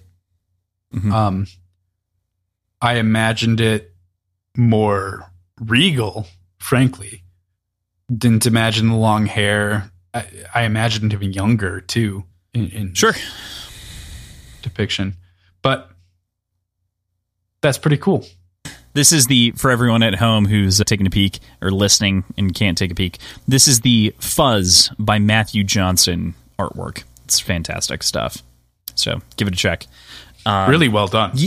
Yeah, I really enjoy it. I think it's a good depiction of kind of what that would really look like. Don't take that as criticism for my No, it's just take where your mind went with it. Yeah. So I definitely get that. Cool. All right. So there's a lot that happens here, right? And this is mostly an explanation behind the power and where it's going to go, which is something that we've obviously talked about ad nauseum inside of the Well of Ascension and this idea and the Hero of Ages with where the power went and why it was released. Ruin has successfully confused Vin, and there's no real way to have a conversation with her in any capacity. Laris tries to stop her in various ways from making progress to make it to this point, but Ruin has already placed a lot of seeds that are going to be that he can't overcome. Kelsier suggests that he could take the power instead, but Laris tells him that wouldn't work in his current state, that he couldn't really hold it for a long time, and in any case, he doesn't have enough connection to preservation, which is fascinating in its own right. Yeah. It makes me wonder where those powers came from to begin with. Kelsier has been referred to as heavily of Ruin in the past, hasn't he? I think inside of this, I think Ruin talks with him for a brief moment in spirit. Right. Yeah. But it makes me wonder where his Mistborn capability actually came from. If it was innate and he just had a harder time being snapped than most people, or I'm throwing my sketchy eyes at you again, because how dare you? It has to be preservation. The powers only can come from preservation. But preservation himself is saying that he doesn't have as much of a grip on him, right? I would love to throw this at you right now. He is not as connected with him right now because he can't burn in spirit form. He can't burn the metal, so he's not invested anymore. Okay. That is the reality of the situation. He can't burn the metals. He tries to instinctively, but he doesn't have the physical capability of burning metals because he doesn't have his physical body to do so. Yes, but this conversation felt deeper than that. There are deeper layers. I'm just trying to make sure that you don't skip over the immediate rationale and reasoning for why, why he can't, right? It's I can grasp the immediacy of the kind of thing where it's like you're more connected potentially with ruin than preservation is in general, even though his mantra is to survive, which is its own thing. But how he does that surviving is very different. Like the implications and the intent of surviving being through destruction is its own thing, right? But I just have to clarify that he's not as connected with him anymore because he's lost that physical capability. Mm-hmm. Okay. I would be remiss if I didn't say it. Yeah, that's fair. And I would get many a comment. I don't have to see those, so no, I know that you don't have to see those. No skin off my dick. Motherfucker. All right. So the two of them arrive at the pool here in Well, and Kelsier suggests that Laris potentially stab Elend to make her use the power to heal him. And Laris pulls out a dagger that he says he hasn't used in a long time and tries to urge himself to potentially too, and he can't. Kelsier then basically shoves him to do so, to reach out from the well and slash across Elend's stomach, and cutting him open. Vin is distraught, of course, but as we know, the way that the Well of Ascension goes, she releases the power anyway, being deceived by Ruin to do so, thinking that she's doing the right thing by pushing that button. And the power rips through Ruin's prison like a spear being thrown and tears it open, and he escapes in that moment. I don't like this. Really? No, I don't. I don't like... I think it makes sense given the personality and the disposition that we have on preservation on Laris, but I don't like how much control Kelsier has over the situation. It makes for some really interesting mechanics in this fleeting moment. Like, obviously it changes when the interaction happens later at the end of this section or in the beginning of the next section. I can't remember. But it allows for Kelsier to really interact with the physical world using Laris as a conduit for that, as an intermediary. I feel like it takes a ton of I don't know. It makes me really curious about the actual delineation between the realms. Sure. And how separate they really are. Because you can have an intermediary in general. Specifically through a god. I mean, that's worth warranting here. That's right? Fair. That's very fair. I don't know. Okay. Yeah. I, again, am going to attempt to render any sort of review brain out of this as much as I possibly can. And I think... one of the things that I've talked often about, and it's, something that I think that I try to adhere to as much as possible, is that the intent of what someone is going for should be the most important thing when critically trying to intake something, right? Like, so what is Brandon going for in this moment? He's trying to relay that a god of whom is meant to preserve cannot slash through someone, and he portrays that in a way that is approachable and acceptable, right? I think. Does not mean that you have to necessarily like it, but I think understanding that first and foremost is good. Could anyone do any better with a lot of this shit? That's kind of like my net with Sanderson with a lot of this is like, man, this is a wild world. This is a wild universe that you've created. Some of it is very much for me and in my bloodstream, and I love it. And some of it's like not for me, and that's okay. But I'm coming to terms with this in live time, reading Lost Metal and everything else. So I have to shut myself up now. So, but yeah, I can understand your trepidation. I can understand some of that because it's a lot. And my primary concern with something like Secret History is it's not that it's happened here, but it's the potential to undermine existing stories with just sort of rationales or reasons you can drag in from other places, right? Like, telling a story straight, I think, is generally the best way to do it. Wrapping in other mechanics can be very interesting, but I think that this is a particularly difficult story to tell that he wants to tell here. And for the most part, I think he does it. He tells it. It's true. Yeah. Yeah. Yeah. So, I think we should move into chapter 4. This is very short, of course. This is a very short chapter. Laris gets Vin's attention and has her feed Ellen the last bead of lerasium that's on the ground. There were 2 of them earlier. Hoyd ran away with one of them. Ellen's soul lights up as he is invested with preservation's power and survives his wounds by burning pewter. Vin is obviously happy, and Kelsier compliments Laris, and then, free to go, takes off. This is, so he's given the... Nuggy. Well, Ellen is, but yep. Kelsier is, like, there's an interaction where Laris gives him the ability to kind of act as him, right? Or is that later? That's later, following the tendrils of preservation. That's later. Okay. Yeah.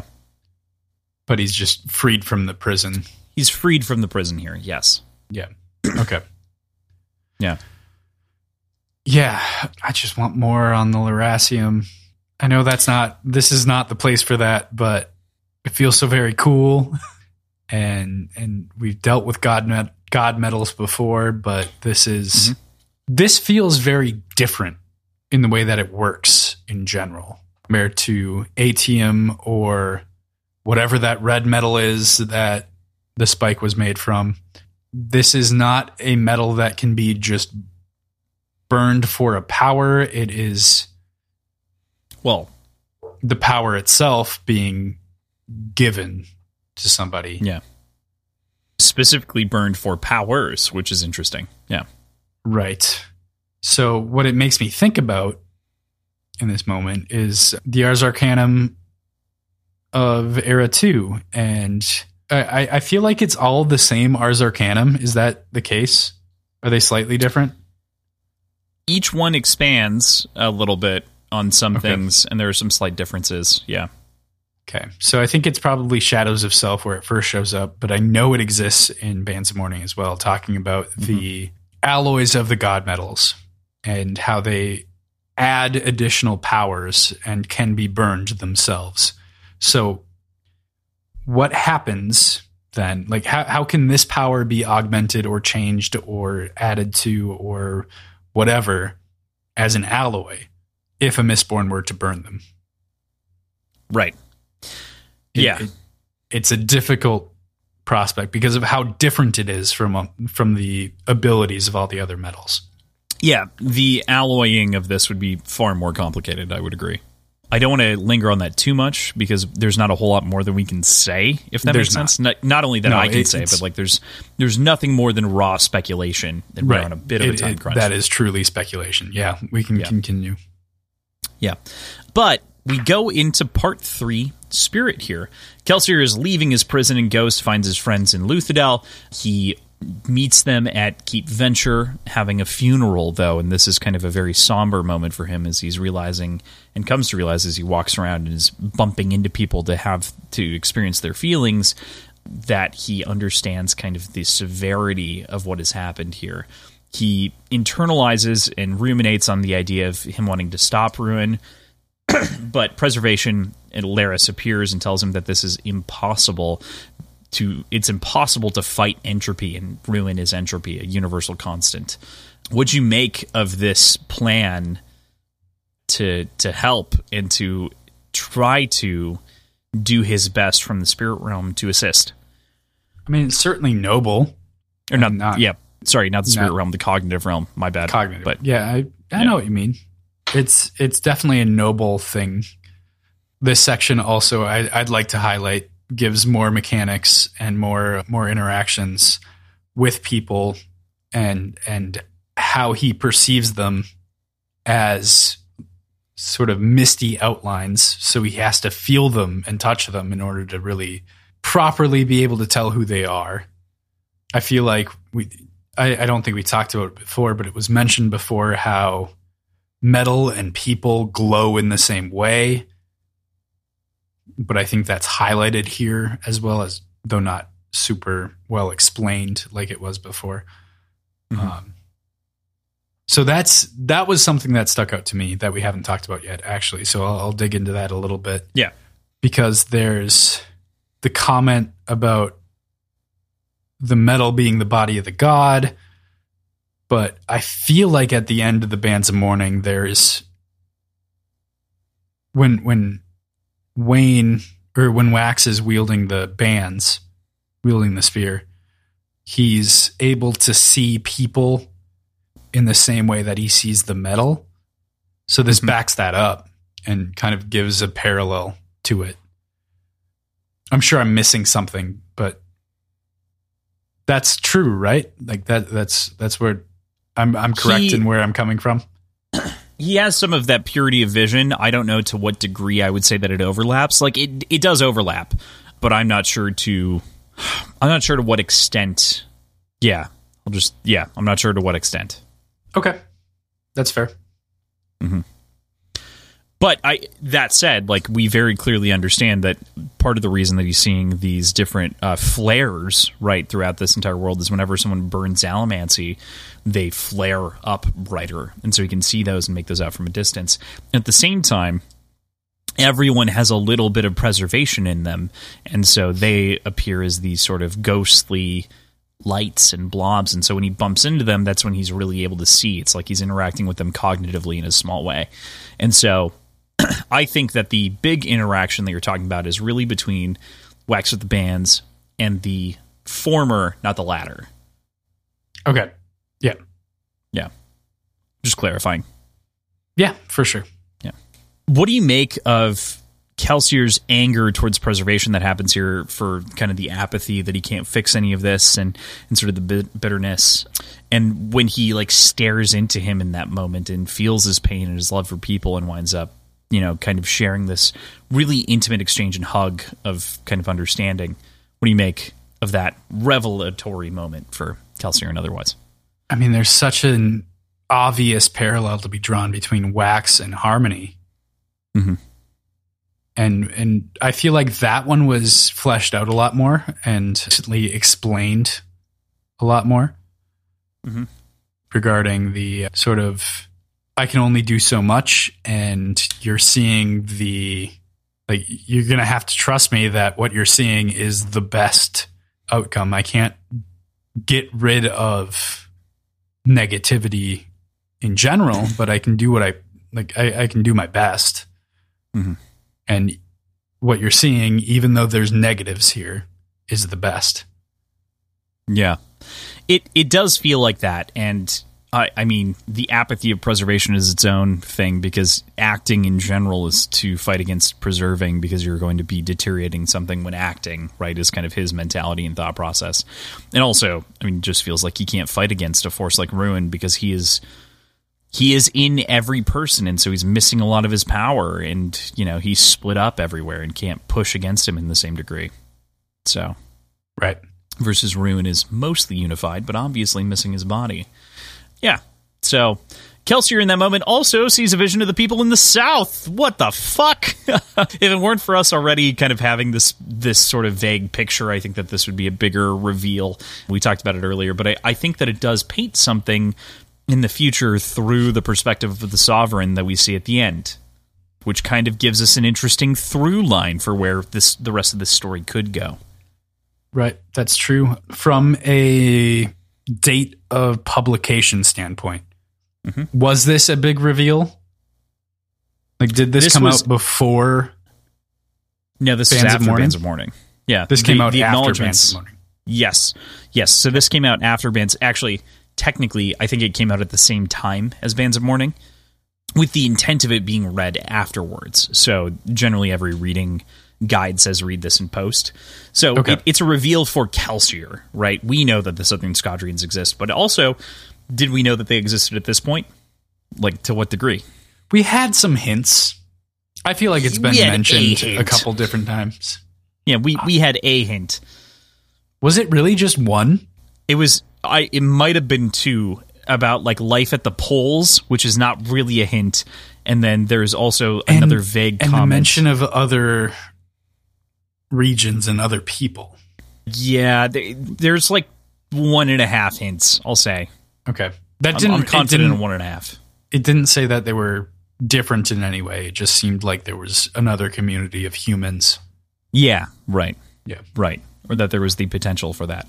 Right. So it's part 1 for the most part here. I'd be remiss if I, at the very least, didn't mention he is very sad about Doc Clubs' death and takes that very personally and deeply. Says it, of course, in his loss of Tindwyl and the way that gave his friend darkness and is turning him down a path where he is likely not to be as helpful as necessary. So that leaves Kelsier to be the one to do the impossible. Yeah, that's a huge mantle to take up, man. From the dead to try to change reality. Yeah, it is a big mantle to take up. Does this line up with the death of Preservation? Yes, it does. We're not there yet. Okay. But yeah, there's more story to be told. We're not there yet. We're at Spirit, so this is post. I like how this delineates the sections that we're in very clearly with these part titles, which is unusual for Sanderson at this point. True. With and we got some perspective on that. Dragon's Spirit. Yeah. Where he doesn't actually like break up the parts of his books. That's all on the editors. So I wonder if that's true chapters here too. For the most part. Yeah. Well, chapters and parts is what he said. Like, he just writes the book. He doesn't break it up. Yeah. Yeah, he's created for himself a system where he does so much of the idea work and then kind of lets other people make it be readable. Fix it. Yeah. Which is wholly unique from my understanding. So, I mean, and that explains why he's able to do as much as he does. So, I mean, good for him. Good on him. Yeah. But, yeah. Yields a very different product, which is also, I think I mentioned this to you offline, but part of the reason that I am currently in love with the Lost Metal, or that I was willing to share with you for the first third or quarter, was it's edited by the incredible editor of the first Law series, who edited every single one of those books, and she is just miraculous. And I can feel her structure and edit like I've never felt before, because I can compare the two. I can compare the first Law and this in my head, and I'm like, you actually, especially after the panel, it's like you have a shocking amount of power over the way that this sounds and works. So, yeah. Author voice is still very real, but you can really kind of feel the fingers of an editor, which I had not previously been able to work out so closely as in this one. Mm-hmm. Excited to read it. Yeah. So regardless, let's go into chapter 2 here. Kelsier follows the Tendril Preservation out of the city and to Lake Luthadel. The lake rises like an island above the mists and feels more solid as he's running across it, which is a fascinating change from where he's at. There are these strangely substantial plants emitting from the mist on the stony surface as well, which is interesting. There's some different life on this side. What do they drink? What do you think? What do they drink? That's souls. Something he asks, right? Like, how are they watered? Right. Right, where do they get the water? Where are they fueled from? He continues on in preservation. Sendril eventually goes away, no big deal. He happens upon a campfire with two people. Having no weapon, he decides just to walk up and talk with them. Of course, it's very, very casual. But they both recognize him and wonder how he's there to begin with. There's some questioning of, like, sacredity with the cognitive shadow that Aj eventually brings up. He's like, you're not following the path to being a cognitive shadow, and kind of like freaking out about a lot of those different components. But we discover themselves as Chris and Naj. Naj being a master map maker, and Chris being a studier of the magic arts in this moment. And I guess I have to ask at this point, what'd you think of these two new characters and where they sit? They feel somewhere... I don't know what to make of them, because the way they speak makes it feel like they are also shards, but simultaneously like they're in awe that he spoke with one of the shards. They are not shards.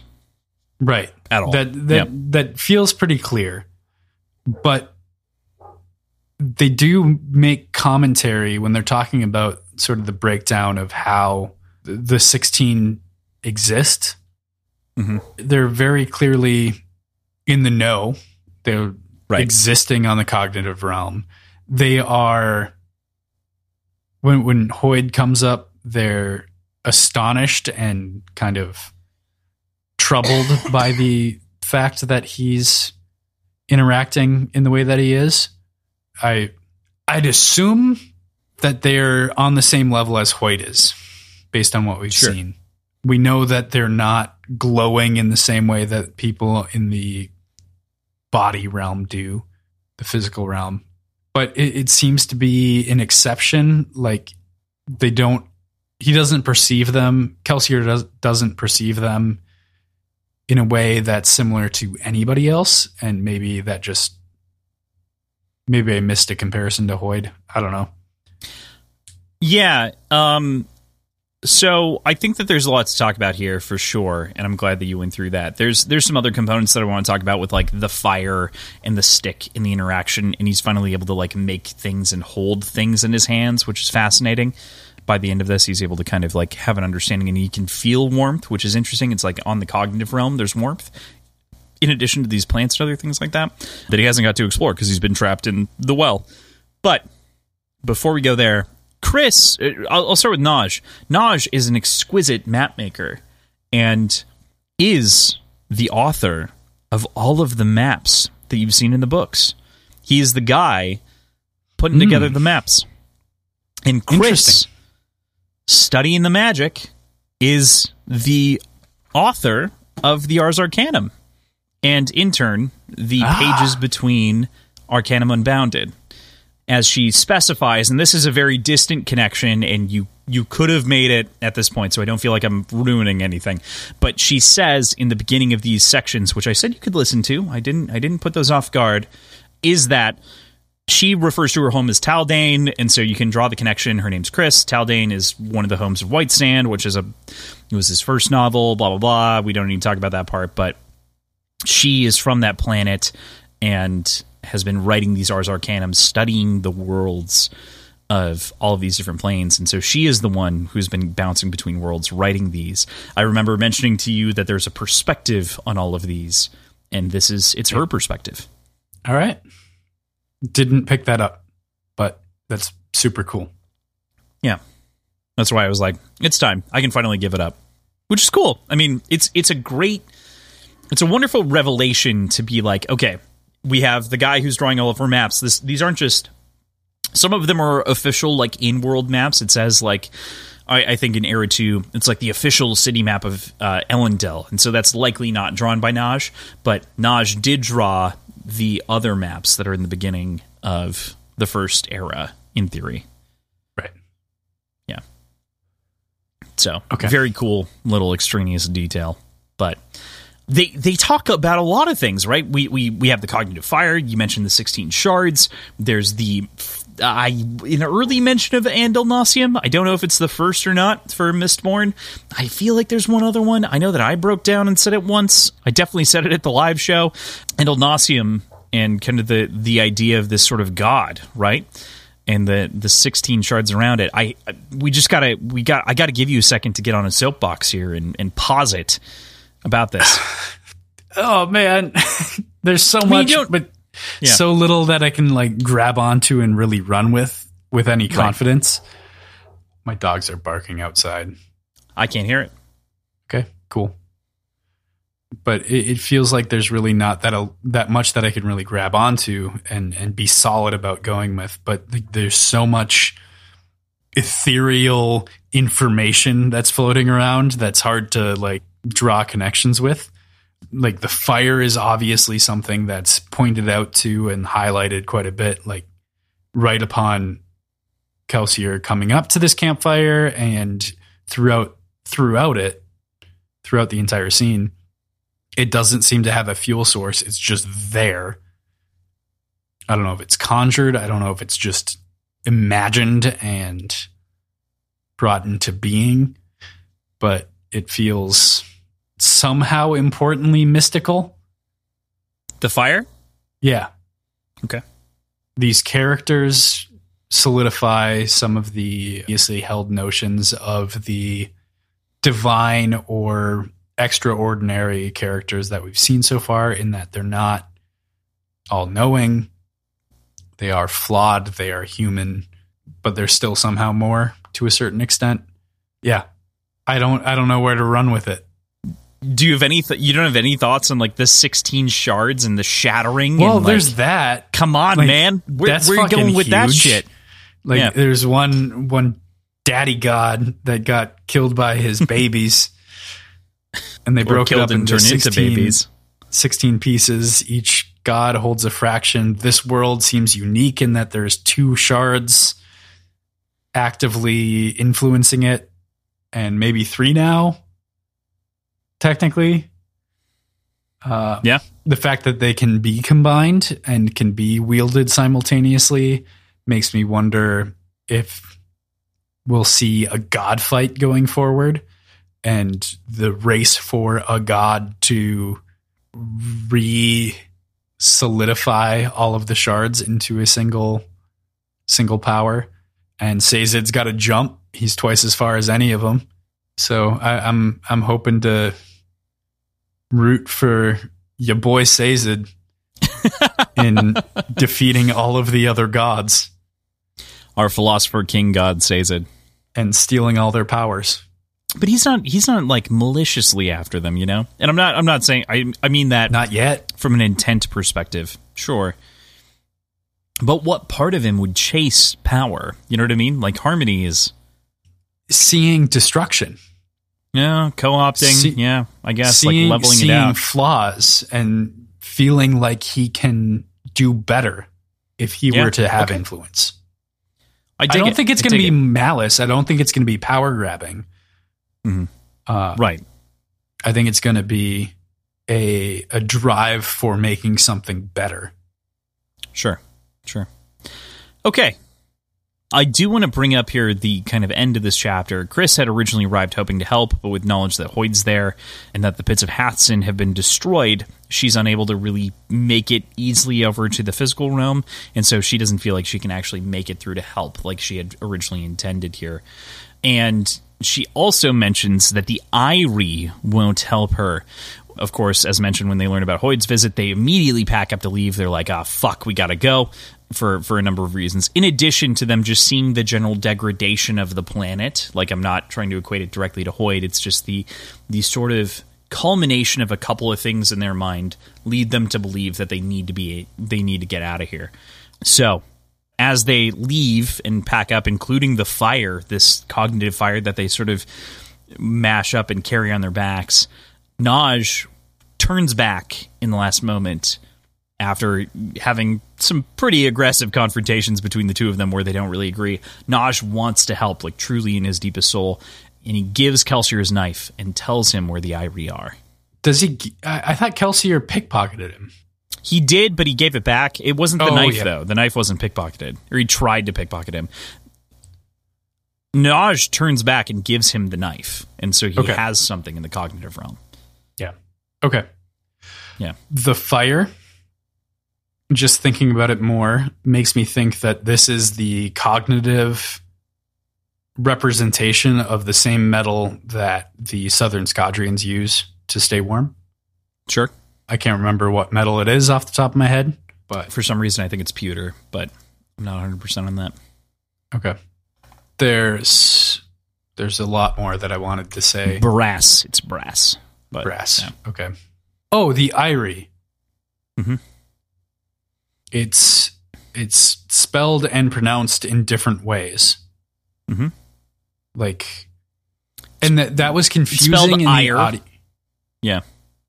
It's spelled ire, but also in the audiobook, it is mentioned when he's talking with Preservation later that Preservation pronounces it Irie, but Chris and Nosh pronounce it Isri. Mm-hmm. But that's not how it was narrated in the past. Like there was a disconnect there, I felt like. Sure. And maybe it's me not picking up things, but I think it's just a language difference. I think it's a pronunciation in language differential. Yeah, but it wasn't reflected when Chris and Nosh were speaking. Like Michael Kramer pronounced them identically, but mentioned that there was a difference in pronunciation. Yes.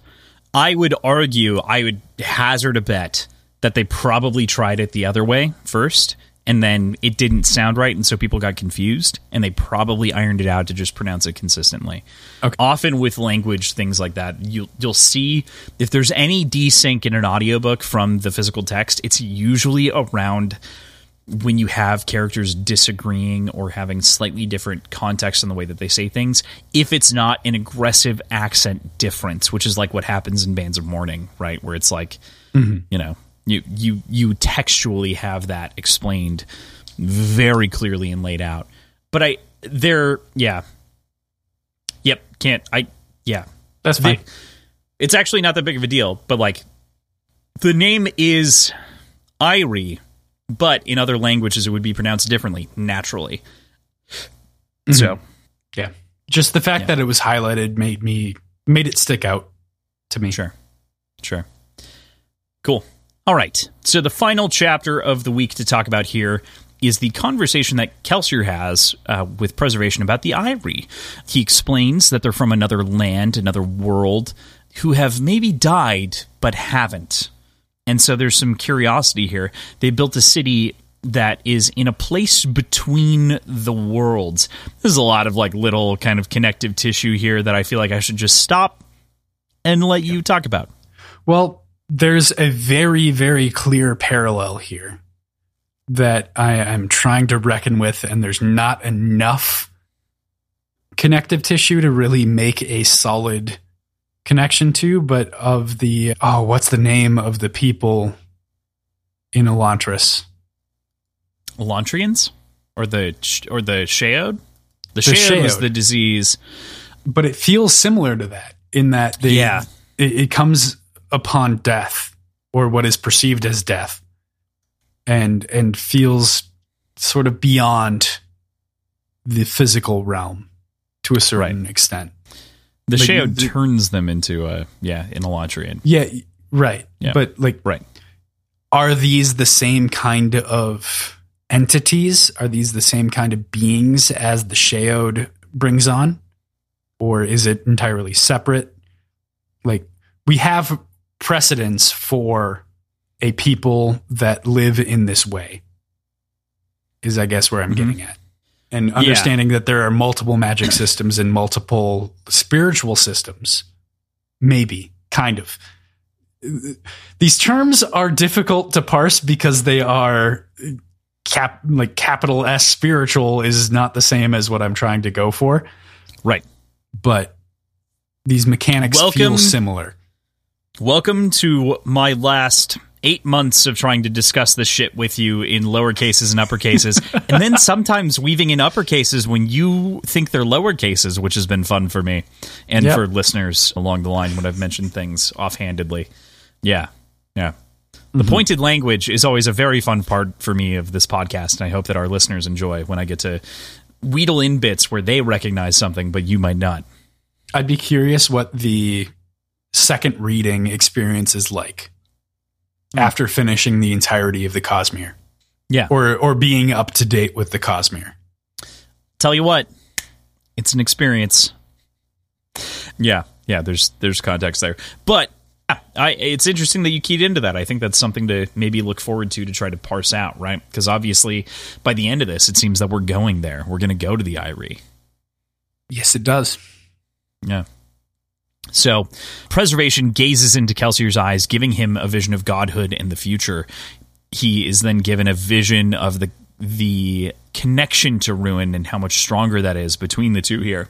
This is where that is really textualized to some degree because of that. And that there is no possible future in which it is Kelsier who does defeat Ruin, but he does sense this chance, this possibility that Vin could win if Kelsier chases this lead out west past the lake. Right. Oh.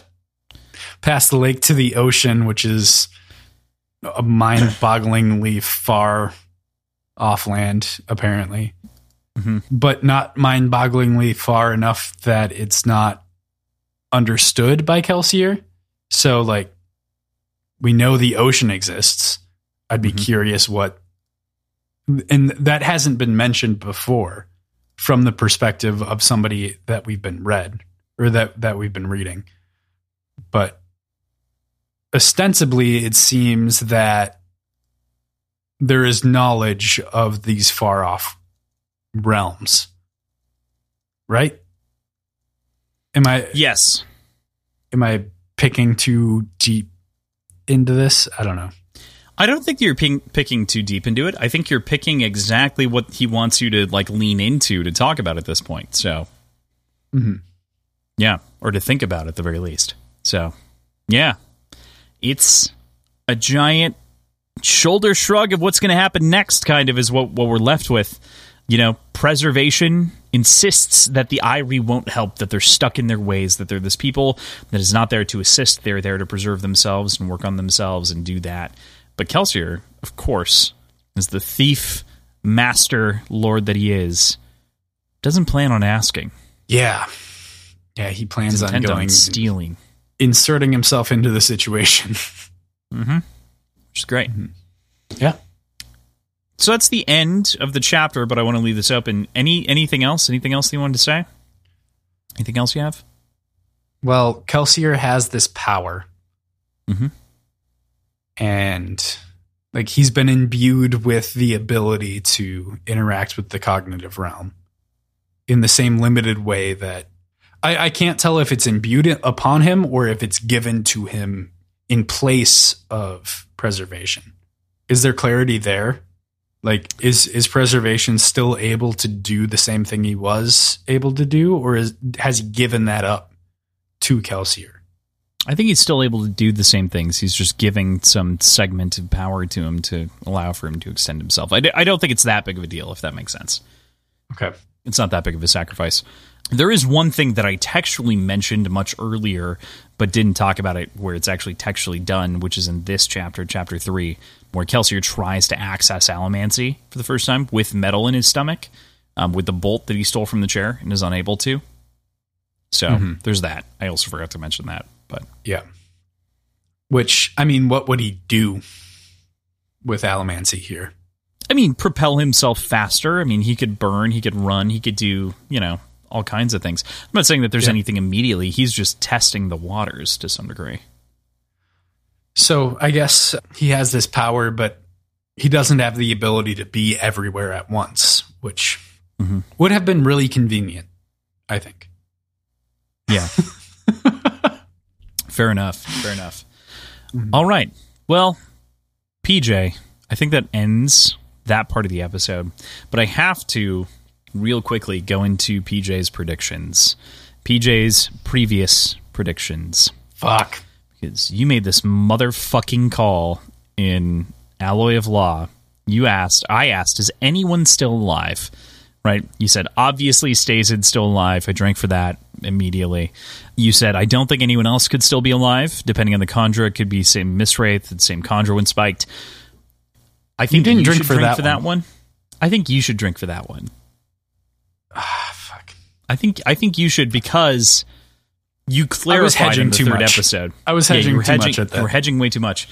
But your specific language around the third point of that, you said Kelsier is still around. And I fucking hate you for that. Because Kelsier is so fucking dead in the physical realm. But he's still around. You couldn't make that fucking call. God damn it. I remember wanting to, like, bite my lip and, like, die. Just swallow myself whole. Yeah. Yep. Cheers. So, yeah, good work. I just had to finally pay that off, because this is that week. Technically, the Sovereign is as close to confirmation as we get up until this point, but this is truly confirming that at the very least. There's some other things that are holdovers. With the Sovereign, there's still question of whether or not it's actually Kelsier incarnate or... Right. Yes. Yeah, which is why I'm... Or what have you. Letting that be. Right. It's still to be determined a little bit. So, I had to pay that one off, though. Finally, it's been sitting there since we started Alloy of Law, like 12, 14 weeks ago. So, yeah. Cool. All right.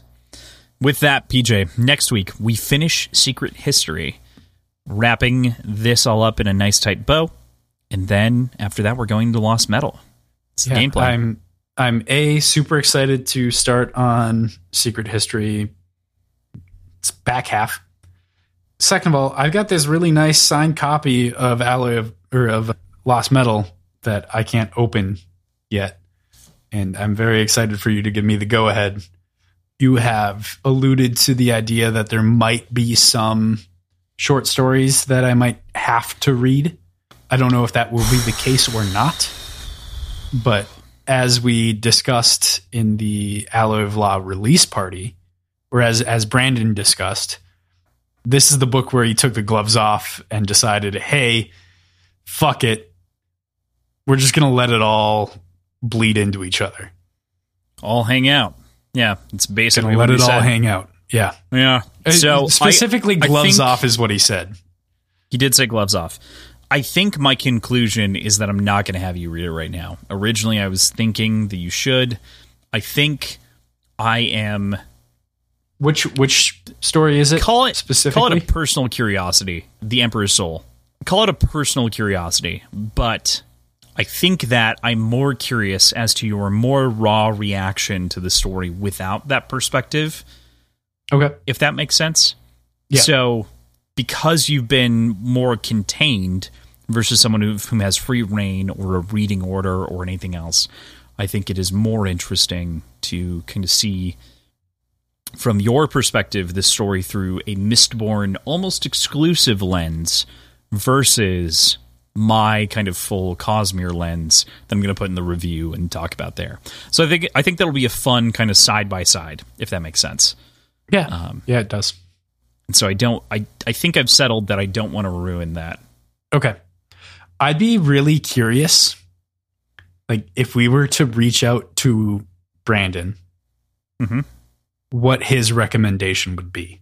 Do you have any speculation on what he would say about, like, order of reading? And I think he'd be pretty close to publishing order. I mean, I think with the exception of kind of what he recommended when he was asked this question at the Q&A that you were at, right? What's your recommended starting point if the gloves are coming off? He's like, well, if you trust me, Stormlight. Like, if you can give it 200 pages and believe in me, Stormlight. If not, start with Mistborn and then go another direction. So if it were me understanding what Brandon means there, I would assume he would suggest Mistborn Era 1 and then Stormlight and then Era 2 and then all the other shit and then Lost Metal. Okay. Fair enough. The other thing that we haven't talked about that he revealed or discussed at this meeting was kind of a breakdown of the trilogy sort of vibe that he was going for to begin with. Oh, yeah, you wanted to bring this up. Yep, do it. All right. Well, okay, so I think it's good. I think it's worthwhile right here. Yeah, it's worthwhile. We have been operating under the assumption that Alloy of Law was entirely separate and then it was a trilogy after that. And by entirely separate, I mean like wasn't which is what considered he a part of the said trilogy. multiple times. Yeah, Right. he said it But multiple times.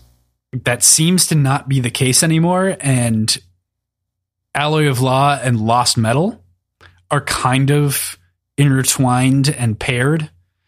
And Shadows of Self and Bands of Mourning are kind of entwined and paired. So it is with the breakups Tetralogy. being Tetralogy. Yeah, tetralogy. Okay. Yeah. I don't like that term as much, but it it doesn't matter what I think.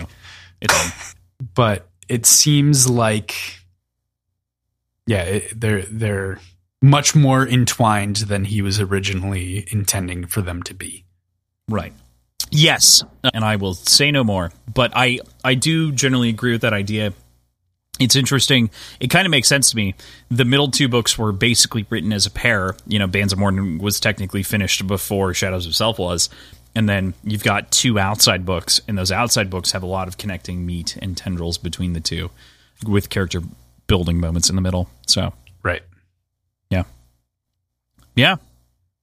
That was a cool little thing. There's a lot of cool little things that we can kind of pepper in here and there from that occasion. But with that, this is the end of the episode. So that's where we're going to leave you for this week. Thank you, as always, to Andrew and Tim and Hoyt for making us making our show exist and keeping the lights on. You can find our schedule, our Patreon, previous episodes, websites, social media accounts, all in one very convenient location in the show notes. Hoyd, even though you led to the shattering of Andal Nasium and everything else, I just want to, like PJ said, give you a quick thank you, because otherwise, what would we do without you? I don't know your contribution or anything like that. PJ doesn't know your contribution. No one does, except for maybe Brandon. But we know you were there. For that, we thank you, I guess. Cool. Thank you and fuck you. Thank you and fuck you. With that, while Twitter is still live and breathing, you can find us Words Whiskey Pod on Twitter, Instagram, and Reddit, provided all of those social media sites survive as long as this show does. You can email us directly at wordsandwhiskeyshow@gmail.com. I don't think Google's going under anytime soon, so feel free. If you have any feedback, questions, or things that you might want us to discuss, we're always open to it. Currently, you can find our t-shirts on TeePublic. You can follow the link, like PJ mentioned, in the show notes. If you do not leave a 5-star review, Aaron from HowlerPod is going to come after you. Those are the terms of her entire contract. It's a real fucking threat. Like, she doesn't hold punches. She will make you feel really, really bad. And, Ben will come too. He's just there. So you know. Yeah, he's there. Ben is there. Is Ben the mastermind? I don't think so. I think Aaron's the mastermind. Ben's the mastermind. Aaron's the muscle. Let's be real. Okay. I can get behind that. Be terrified of that muscle, though. All right, cool. With that, we'll see you next week. Bye. Bye.